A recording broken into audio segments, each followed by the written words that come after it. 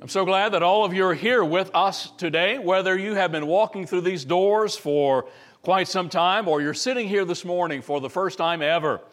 I am so glad that you're here. This message today has the power to nudge our lives, and it has the power to transform the lives of those within your orbit.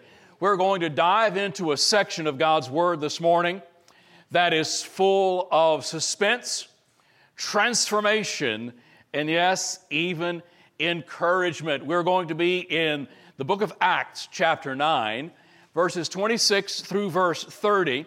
And we're going to be talking this morning about the life of a man named Saul. Yes, that's Saul, the one that we have been looking at, who has been infamous for his persecution of the church, for the one who set out with arrest warrants, with extradition papers to go to Damascus and to arrest those who were followers of the way, those who were followers of Jesus Christ, who said that He was the way, He was the truth, and He was the life. And on the way to Damascus, a bright light from the sky comes down, and in Galatians, I believe it is, Paul, the Apostle Paul, says that there was a light that shone from heaven, even brighter than the sun. And Saul the arrester on the way to Damascus was the one who was arrested by none other than Jesus Christ. And so this Saul comes to know Jesus Christ as his Savior. God changes his life. He begins sharing the gospel where he was. He goes to Arabia for a period of time and learns at the very feet of Jesus Christ himself about who he is and about what Jesus was teaching the disciples as he was walking around this earth. And then Saul goes back to Damascus. He continues to preach the word of God. And then Saul makes his way to Jerusalem. And Saul tries to connect with the church. Do you know that when someone comes to know Jesus Christ, it's only natural for them to look to become a part of a local church? For them to become a part of God's family? You know, I begin to wonder when someone says, you know what? I came to Jesus. I know Jesus as my Savior. I'm a Christian, but I'm okay on my own. You know, I can worship Jesus on the lake. I can worship Jesus in the woods. I can worship Jesus anywhere. And yes, we can. But God says, don't forsake getting together with the rest of the body of Christ, because that's where the real growth happens. That's where we encourage one another. And so Saul is on his way. Saul gets to Jerusalem. Saul tries to begin attending church with the body. And unfortunately, maybe there are still some churches today where you have to break into. You know, it's like, you feel like you're one of those that you're breaking and entering, because everybody knows everybody. And I have had individuals who've come and said, we tried to attend a church here or attend a church there, and we sat in the back, and not a single person looked at us. Not a single person reached out to us and said hello. And someone even came and said, you're sitting in my seat. You need to get up. And so you need, it's almost like, I feel like I was breaking and entering. And so Saul comes, he tries to attend worship with the rest of the disciples, and they want nothing to do with Saul. Why? They knew his past.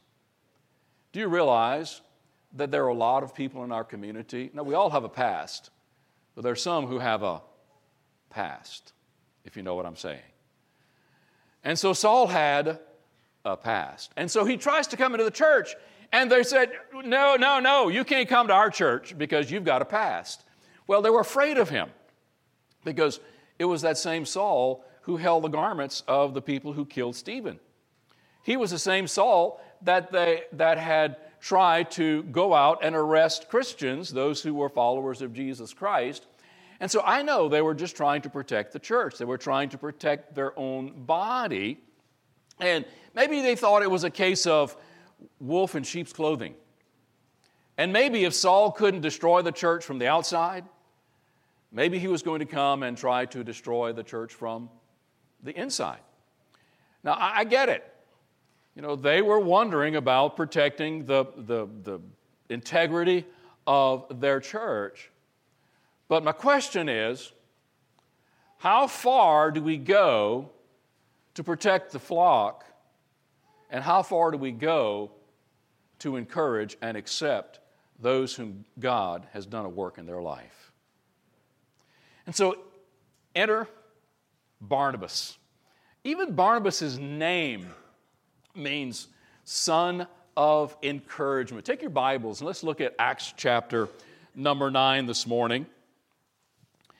And we see in verse 26, and when Saul had come to Jerusalem, he tried to join the disciples, but they were all afraid of him and did not believe that he was a disciple. But I love the way, and I won't say it like I did a few Sundays ago, but Saul. So don't you like it when you see that word? Because it is such a contrast. Something is going on, but something happens that makes things better.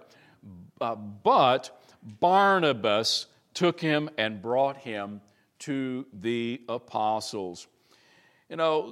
It's Christians that intentionally encourage others that are used by God to advance His kingdom and to be used by God in such a mighty, mighty way. So in verse 26, Saul comes to Jerusalem and he tried to join together with the disciples who were worshiping there in Jerusalem, but they were all afraid of him and they didn't believe that he was a disciple. The thing was, they couldn't believe that Jesus could have gotten beyond his past. Isn't that a shame? Because didn't they know that Jesus was the God of miracles? Didn't they know that Jesus could take a blind man and make him see? Hadn't they seen that Jesus could take a lame man and make him walk? Hadn't they seen someone who had been filled with demons? And he said, "Get out of him," and they did. They obeyed. So Jesus was a God of miracles, but they didn't believe he could work a miracle in the life of Saul. And so they were afraid of him, which is understandable, because they had learned to be cautious. They had learned to protect the flock. But how far are we willing to go to be able and be willing to encourage someone whom we see God working on? You do realize that there are some people that God is working on. They still have a messy past, and they may even still have a messy middle. They may even still be messy now. But God's working on them. God is convicting them. They know that there's something wrong about their life, and they know that there's something that they need. But herein lies the tension. How far are we going to go to encourage, to be the supporter, to not only give good words, but also be doing like Barnabas, to be able to take them by the arm and say, "Here, let's learn about this Jesus. Let's figure out how he can make a difference in your life."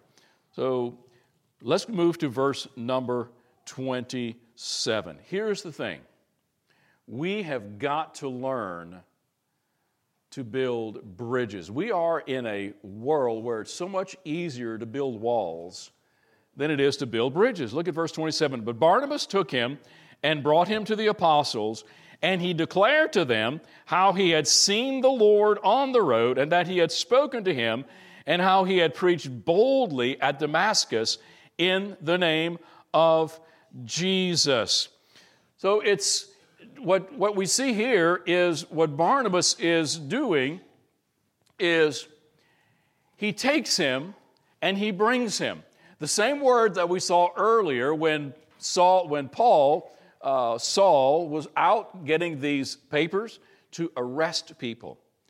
He was laying hold of them. And we find out later when Paul is giving his testimony, and he's talking about when Jesus met him on the road to Damascus, Paul says, I am moving toward that direction for which Jesus laid hold of me. That same word, laid hold of, is the word here in verse number 27, where Barnabas laid hold of Paul, and it's almost like he probably took him by the arm and he said, let's go. I will take you to the apostles, and I will let them know that you have been preaching, you have been sharing the gospel, and I am going to advocate for you. So he takes the initiative to build bridges. You know, it's so easy today for us to put up walls. You know, we erect them for our security, for our comfort, and for the illusion of purity. But Jesus, what did Jesus do? Jesus was the bridge builder. Jesus saw the chasm between you and between God the Father. He left the glory of heaven to come down. He crossed the chasm. He came and he was born of a virgin, and he lived among men. And when he began his ministry, what did he do?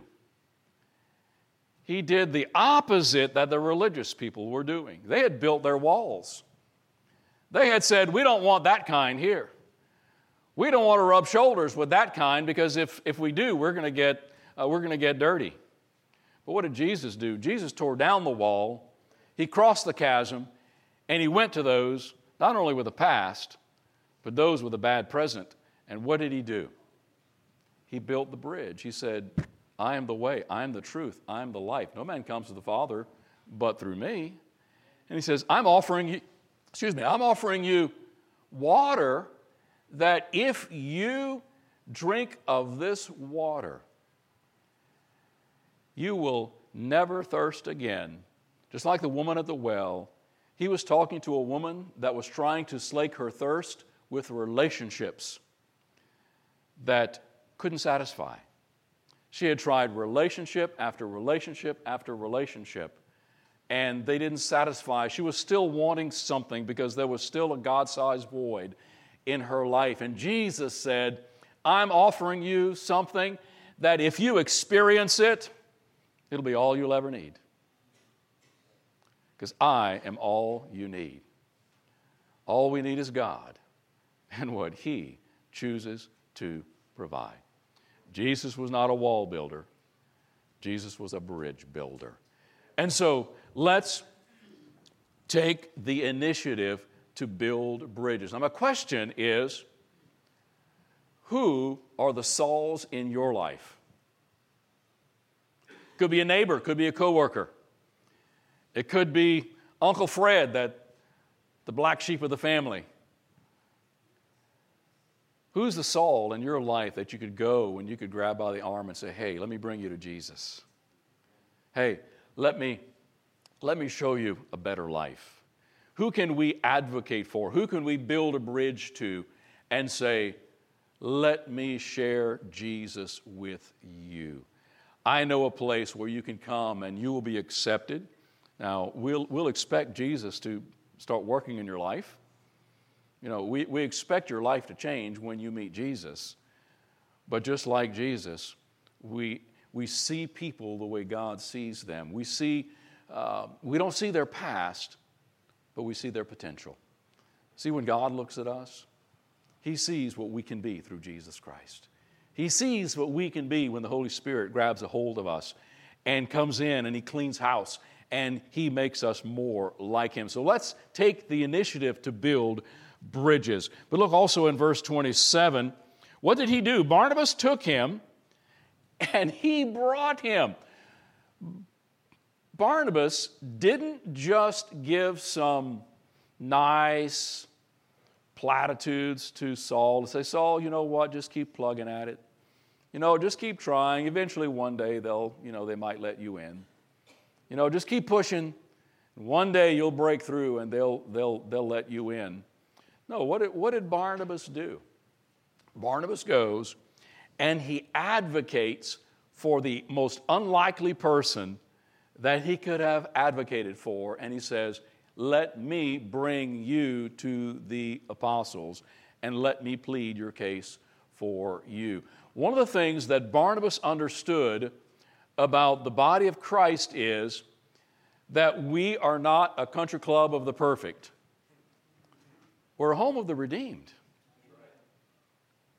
And so, when we think that we're protecting the purity of the church by keeping certain people out, what we don't realize is the moment you stepped in, you made it impure. But you say, well, I don't do this and I don't do that. Well, that's okay. Were you ever jealous? Did you ever get upset with anybody? Did you ever call anybody a fool? Did you ever maybe have a little bit of pride about how good you were? Matter of fact, God puts that sin of pride right along with murder, right along with all those other unsociable sins. And so the moment that we stepped in, we kind of made it impure. Why? Because we're a human being. We still have a sin nature. But Barnabas saw Saul through the eyes of Jesus. He said, yes, Saul, I know what you were like. I know you tried to destroy the church. But I saw something in you. I see something in you. I see a better future. And Barnabas is saying to Saul, Saul, I see that God is working in your life. And he's already worked in your life. So he takes him by the arm, he brings him to the apostles, and look how he advocates. He declared to them, verse 27, how he had seen the Lord on the road. He had spoken to him. And so what he does is he recounts Saul's testimony. And he had spoken to him and how he had preached boldly at Damascus in the name of Jesus. Here's the thing. We all love a good redemption story. After. We love the before and we love the after. The great transformation. But it's that messy middle that nobody likes. Do you realize that it's in the messy middle that God does His best work? When God's still working on people, and sometimes someone is going to do something that is just something that they would have done before they came to know Jesus, and everybody goes, hey, they're in process. How many of you have children? How many of you remember that there was a time when you had to do something really nasty? It's called changing a diaper. And don't look at me funny, guys. How many of you actually changed a diaper? I know some guys that wouldn't do it. They made their wife do it. Why? Because they were too afraid to get a little messy. And we're that way sometimes, are we not? We're afraid to get messy.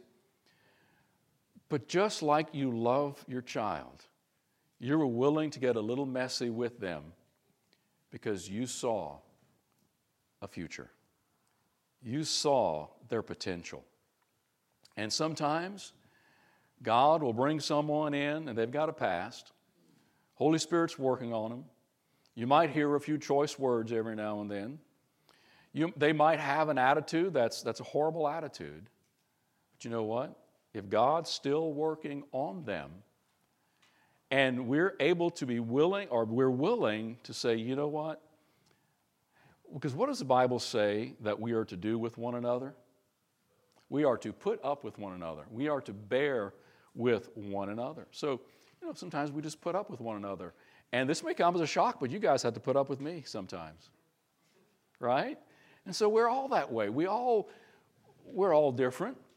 And so sometimes we just simply need to advocate for someone. We love the remarkable transformations. We love the aftermath. But We want someone else to take them through the middle part to where we can see them when they're all cleaned up and nice looking. And so Barnabas goes to Saul and he says, come on, let's go. I see the potential in your life. See, advocacy requires vision.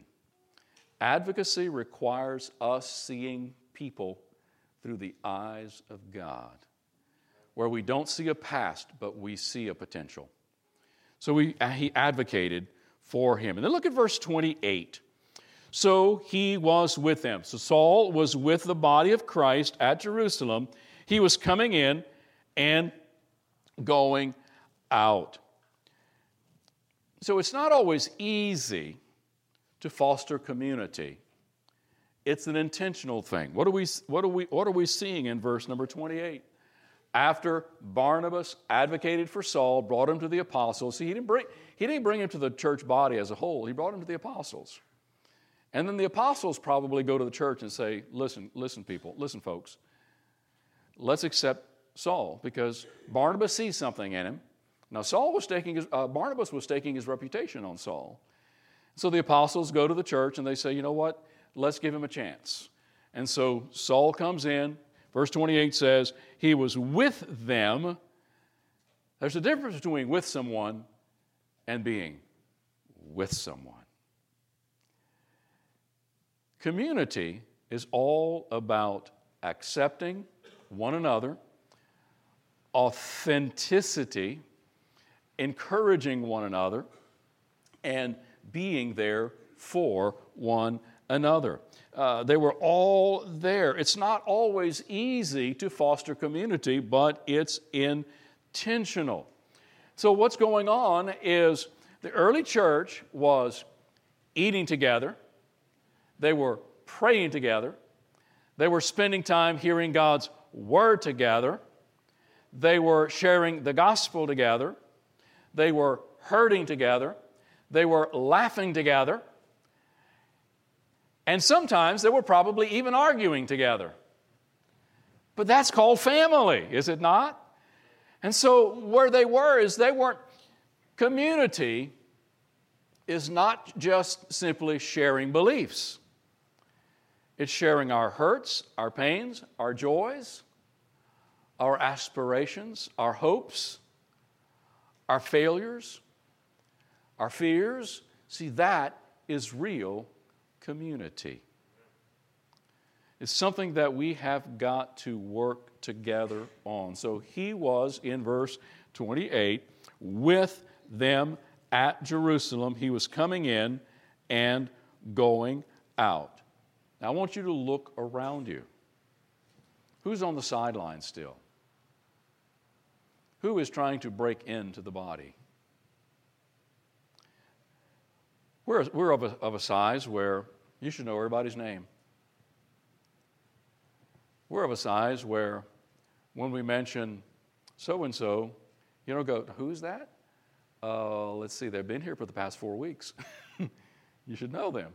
See, community is intentional. Community is going out and reaching out. And who do we know most about? Ourselves, right? And so when we go and when we reach out and we engage with someone, what is the trap we typically fall into? We talk about ourselves. But what about if we engaged with people and made it all about them? I'm so glad to get to know you. Tell me about yourself. I mean, there are some people, literally there are some people that you give them 10 minutes with somebody and they'll be able to tell you their life history. Why? Because they engage with people. They ask questions. They get to know them. They dig deep. Now, I will admit this. I am not a person that by nature is one that is conversational and likes to dig deep. But it's something that we can learn. It's something that we can work on. and make it about someone else. So Saul was with them. He was going in, he was going out. He was sharing the gospel. He came back in to be encouraged. He went back out to share the gospel. He came back in to be encouraged and probably encourage the others. And you know, here's the thing. I can envision it. Saul, was Saul ever, how do I put this? Was Saul ever a floater in the Christian life? You know what I'm talking about? Someone who just, I guess a coaster. You just kind of coast along the Christian life. No, Saul comes in and he wants to do what? Let's do it. Let's go out. Come on. What are you guys waiting on? That's when I see Saul, that's the Saul that I envision. I see Saul as the one that was always instigating them to do something. I see Saul was the one that was always pushing them to go out and do more for Jesus. You mean you haven't been there? Come on, let's go. To me, that was Saul. Because when we see Paul the Apostle, when we see him in Ephesians and Galatians and Corinthians and the New Testament, we see Paul going. And what was Paul's goal? Paul's goal was to go where the gospel had not ever been named. Paul's goal was to go, not, you know what, I'll go find this cushy, comfortable church somewhere and, I'm going to become a part. No. Paul said, let's go to the front lines. In fact, let's advance beyond the front lines. Let's go into enemy territory. That's what Paul did. Paul went and he decided he was going to be all in for Jesus Christ. So let's be bridge builders. Let's bridge the gap between those who need Jesus, bring him to Jesus. Let's not build walls, let's build bridges. Let's advocate for the unlikely ones. Advocate for those that may. Let's be willing to look beyond our fears and our prejudices and advocate for those that maybe even make us uncomfortable. Because Jesus made the religious people uncomfortable in his day. But Jesus still went. He built bridges. Let's foster authentic community. Get to know one another. Come on, we got a gumbo fellowship coming up on the 12th. Who doesn't like to eat? When we eat together, we can get to know one another. And here's my challenge to you. Don't sit with somebody you know. Don't sit with someone that you always sit with. Go find someone who may have been on the sidelines. Go find someone who, maybe they've not been a part of the faith family for 30 years. Maybe they're a fairly new family. They've been here for 6 months or a year, or maybe just last week they showed up. Let's go find out about them. Don't be creepy, but try to figure out who they are. Try to figure out, do you have children? Do you have a family? Do you have, how did you come to know Jesus? If they don't know Jesus, then what do? You share Jesus with them. And what's the gospel? The gospel is simply, Jesus is the Son of God. We're all sinners. He died on the cross for our sin. And we are saved by grace through faith, not of ourselves. It's the gift of God, lest anyone should boast. The Bible says, all who call upon the name of the Lord shall be saved. So foster authentic community. And then verses 29 and 30. We see in verse 29, and Saul spoke boldly in the name of the Lord Jesus and disputed against the Hellenists. Do we see a pattern here? What was Stephen doing? You remember Stephen back a chapter or so ago? A couple of chapters? He went to the Hellenist synagogue, the synagogue of the Greek-speaking Jews. And he gets into a debate with them about Jesus and probably about grace. And they didn't have to become a Jew, and they didn't have to be circumcised. They didn't have to go through all these rituals. And it's by grace through faith. And they got upset with him. Ultimately, they trumped up charges. They found some witnesses to come and lie. and they end up murdering Stephen. And what does Saul do? The same thing. He goes to a Greek-speaking synagogue, and because Saul was from Tarsus, Saul was from a Greek-speaking area. He was a Jew, but he was a Greek-speaking Jew. And so Saul does the same thing. He goes in verse 29, he spoke boldly in the name of Jesus, disputed against the Hellenists, and they did the same thing. They tried to kill him. But yet he was still bold. He was still bold. When the brethren find out, they brought him down to Caesarea and sent him out to Tarsus. So he championed a bold faith. He was willing to go out. He was willing to share the gospel with others. We need to be ready. We need to be willing to support one another as we become bold in our faith. Share Jesus. You might have someone in your family. You might have someone at work. You might have someone in your community that you think and that people think, you know what? They're just too far gone. They're too hard-hearted. I just don't think they would ever trust Jesus as their Savior. I mean, after all, they claim to be an atheist. I mean, come on. What's the point? Well, the point is, God is still in the business of saving souls. Is He not? Amen.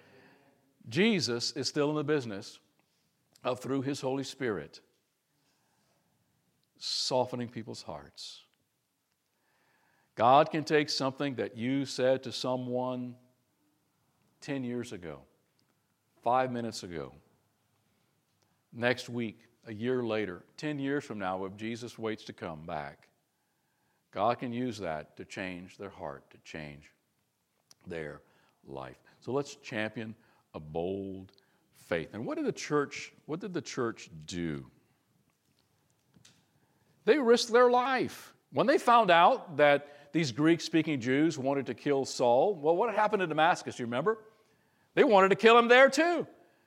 And so they found a time where they could let him out. They dropped him down over the wall, and so they risked their own lives. The believers there risked their lives to save Saul. And so Saul comes to Jerusalem, and what happens? They risk their lives to whisk Saul out of Jerusalem. When the brethren found out, you think they had accepted him by this time? It sounds like it. When the brethren in Jerusalem found out, they didn't say, Saul, you better get out of here. What did they do? I think they learned a little bit from Barnabas, the son of encourager, or the son of encouragement. So they were no longer afraid of him. They had accepted him. They had seen what God was doing in his life. And just like Barnabas, they grabbed a hold of Saul and they brought him down to Caesarea, most likely put him on a ship and sent him to Tarsus. I challenge you this week to find your one, to find your Saul, to find that person that God's Holy Spirit's working on. It may be that they might be an unlikely person. You may need to step beyond your fears and your prejudices to bridge the gap. Jesus stepped out, he stepped through the chasm to build a bridge for us so that we can be reconciled with his Father. So this week it might be that we see someone that, let's not walk past the chasms in our community. Let's not walk past the chasms in our church. Let's not walk past those whom God wants to work with. And maybe we can be the Barnabas in their life. We can encourage them to say, let's see what God can do in your life. So let's be bold. Let's be championing a bold faith, a faith that moves mountains, a faith that is willing to storm the gates of hell, and a faith that declares our God reigns. Amen? Amen. Father, this morning I pray that your Holy Spirit may be able to work in our lives just as in the life of Barnabas, this son of encouragement who didn't see the past but saw the potential in a man named Saul, who later you would use to be an apostle that would change the world for Jesus. Father, maybe there's someone that you are calling us to encourage, to be with, to advocate for, to come alongside and be with and encourage them to take those bold steps of faith. And Father, may we be able to see maybe that next Saul in our life might be the next world changer. That God can use a nobody to impact somebody that might just change the world. We thank you, Father, for what you're going to do in our lives. Father, help us have the grace to step out and to serve others. And we serve you by serving those around us. We thank you, we praise you for it in Jesus' name that we pray. Amen.